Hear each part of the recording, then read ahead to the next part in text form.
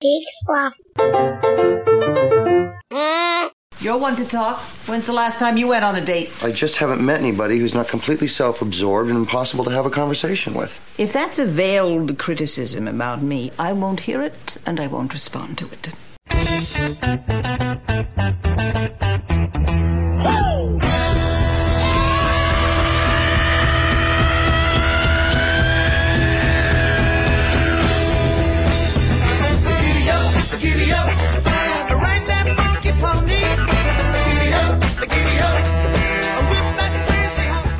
This is Lucky Ace, voice of Krieger on FX's Archer, and you're listening to Hobo Radio. Science. And now, your host, miniature dog enthusiast, Joel Murphy. Hello again, I'm Joel Murphy, this is Hobo Radio, and we lost an absolute icon in Jessica Walter, and so I wanted to re-release the interview that I did with her in 2016 when we were talking about the show Archer. We also touched on Arrested Development and some other stuff with that, but I wanted to replay that and just to kind of, remember her and celebrate her life. And this interview is actually the second time that our paths crossed. The first time I ever crossed paths with Jessica Walter was actually in 2013 at an Archer Live event in New York City. And I had driven up from Baltimore and I was out in front of the venue and I was waiting for them to let us in. I'd gotten there a little bit early and I was had a press pass, so I was waiting to be let in. And I was just talking to some of the other people who were there in line outside, and behind me, someone walks up to the door, which is still locked, and tries it, and they can't get in. And the person comes up to the door and says, "Oh, we're not letting people in yet." And this voice goes, I'm Jessica Walter. I'm in the show. And we all kind of turned and saw her. And I think what's been sticking with me now as I've just been thinking back about all this is that I honestly think the reason that none of us noticed her walking up was just because she did it so nonchalantly and just so matter-of-factly. And I think that's, as I reflect on that and I reflect on the interview, and as you'll hear, I think she just really did have this, she loved the work that she did, but she didn't really, I think, view herself as, the icon that I think we all did. And it's been clear as I've read other people's stuff online how much she really meant to all of us. But I think that for her, that she didn't quite see herself that way.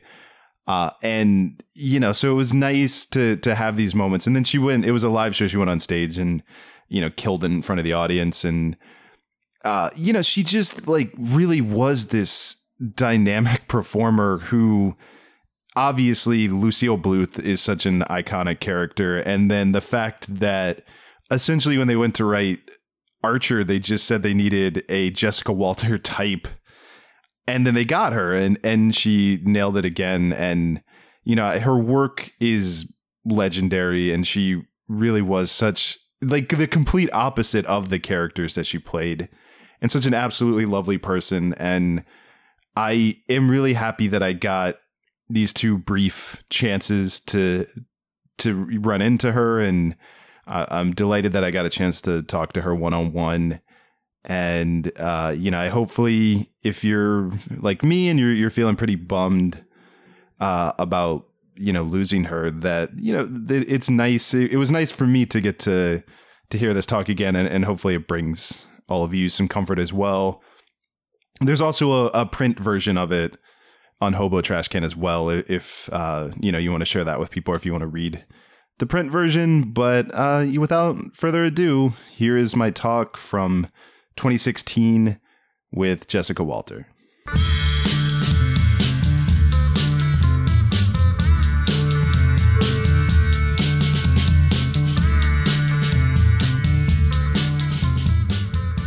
Hi, how are you doing? Hi, Joe. Hi, thanks for doing this. How are you doing? I'm good. How are you? My pleasure. Very well, very well. Thank you. I'm in my country house right now, so we're enjoying sort of the springish weather here in the east.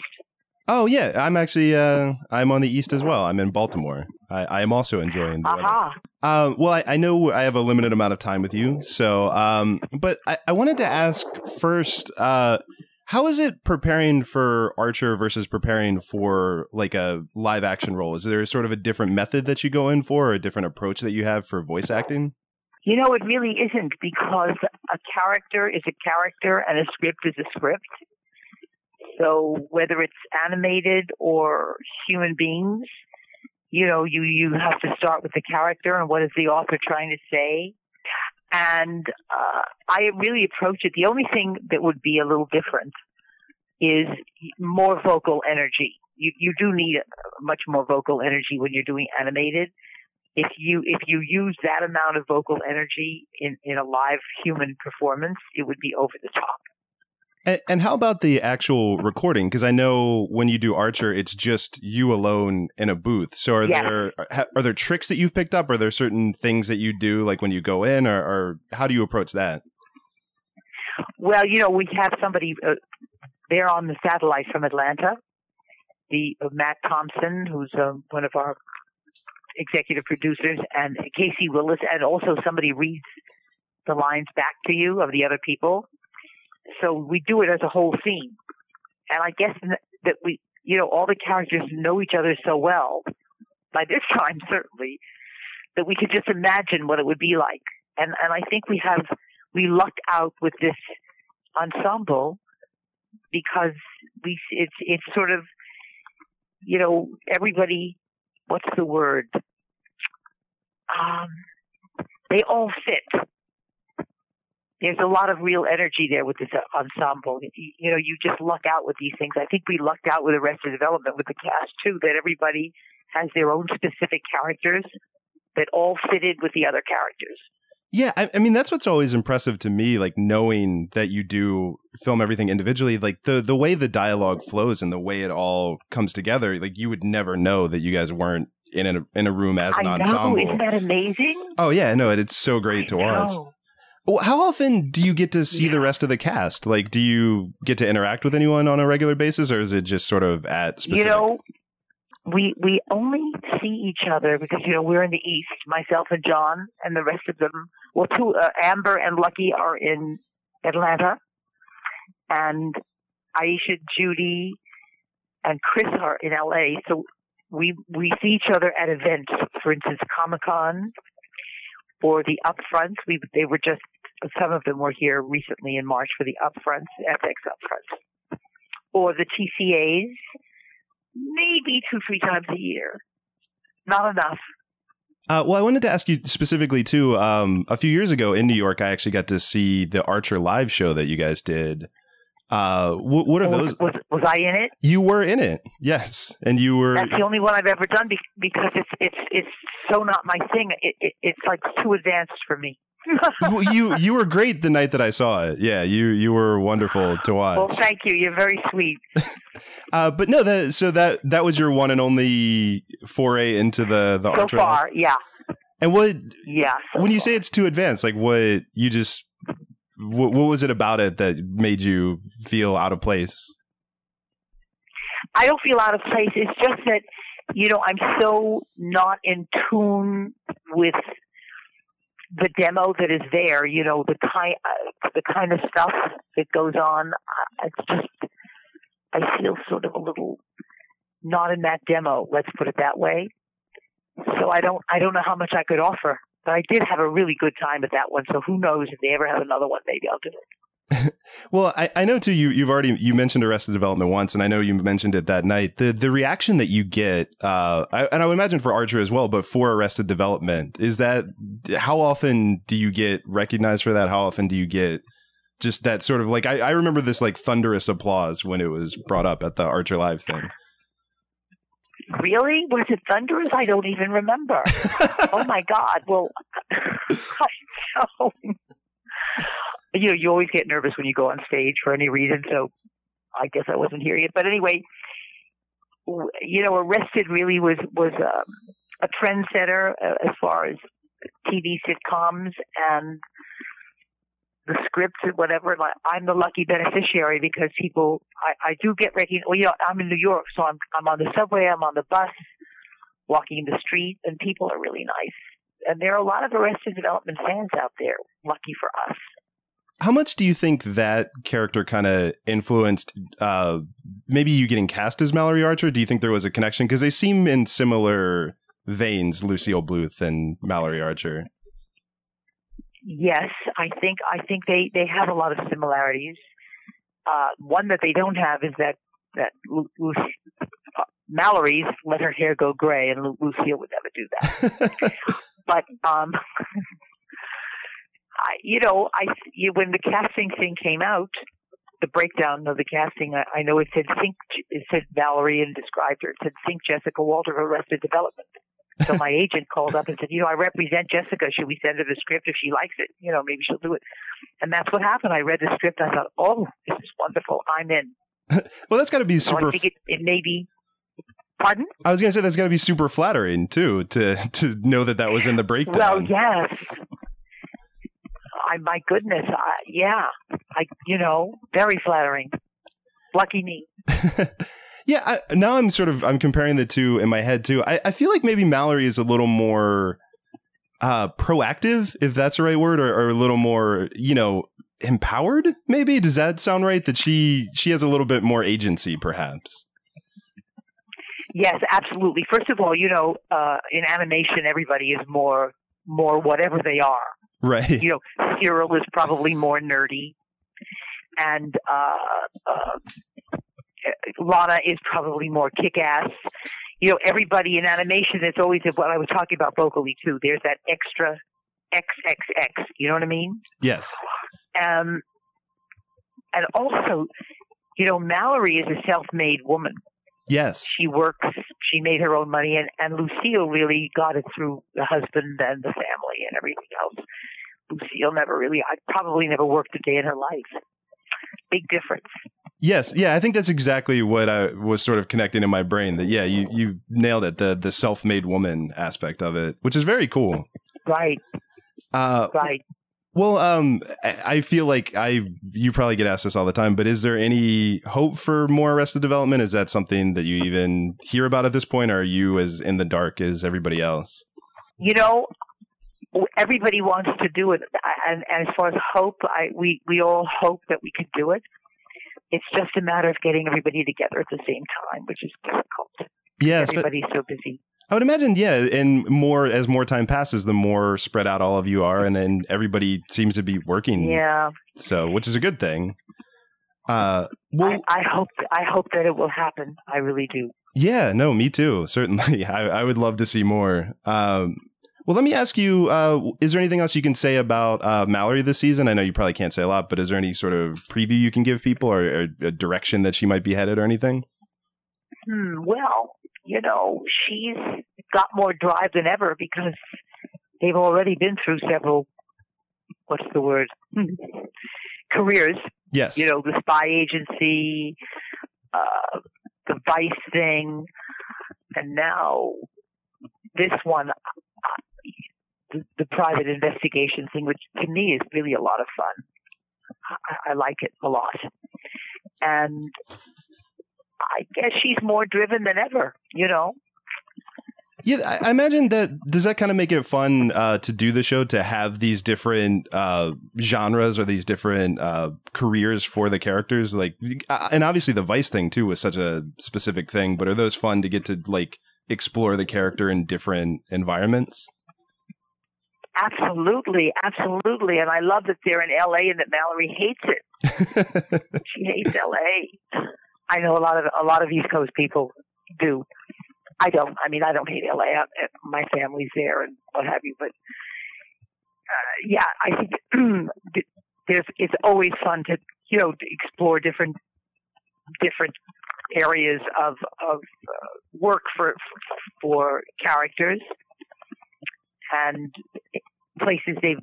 At the beginning of Archer, we were always going to Mexico or to some foreign place, to deal with the kings of all the jewelry and the whatevers. We were always on these big missions in foreign lands, and now it's fun to be really right there in L.A. Yeah. Dealing with the West Coast of the old U.S. of A. What do you think you'd be doing for a living if you never got into acting? You know, I don't have any other talent, so it's a good thing. I really don't. I have no idea what I would be doing. Honestly, I never wanted to do anything but this. Well, that's. I never had a backup. Let's put it that way. Maybe that was the key to your success. Never had a backup plan. Yeah, maybe that was the key to your success, is never having a backup plan. You had to make it. Well, I think the key to working in the business, you know, is you got to hang in there, and you really have to take it very seriously and work hard.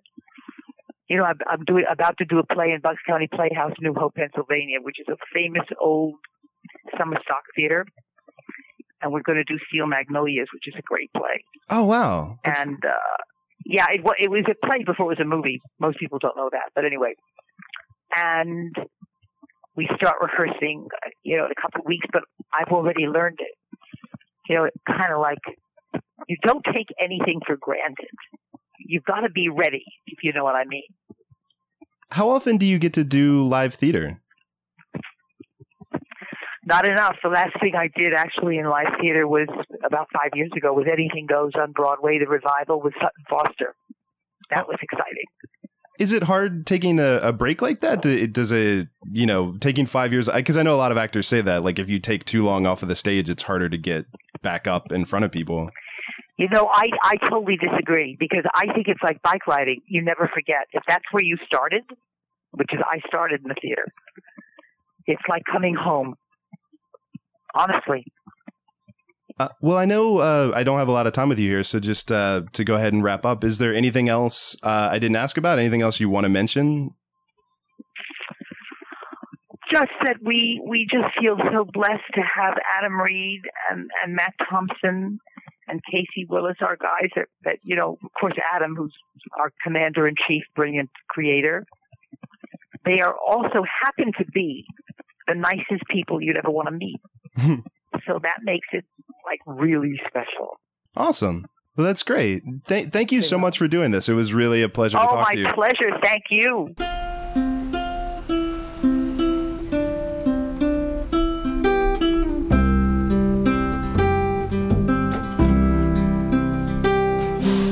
I forgot how to say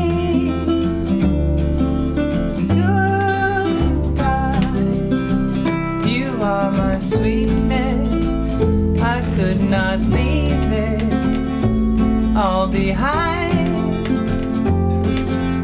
I forgot how to say goodbye. Seems like forever we could be together, so satisfied. I forgot how to say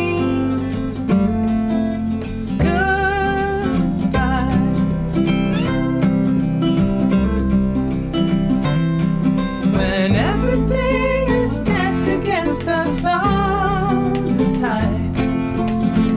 How can we hope to survive?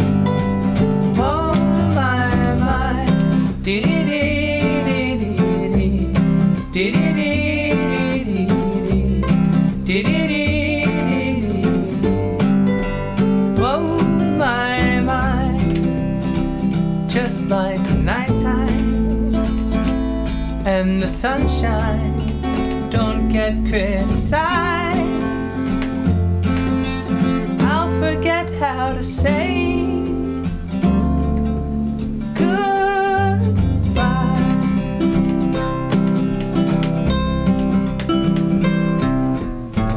I love you so much. Do you love me?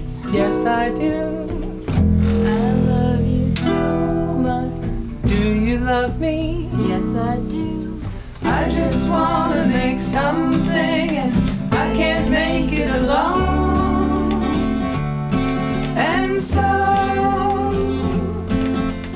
I'll forget how to say goodbye.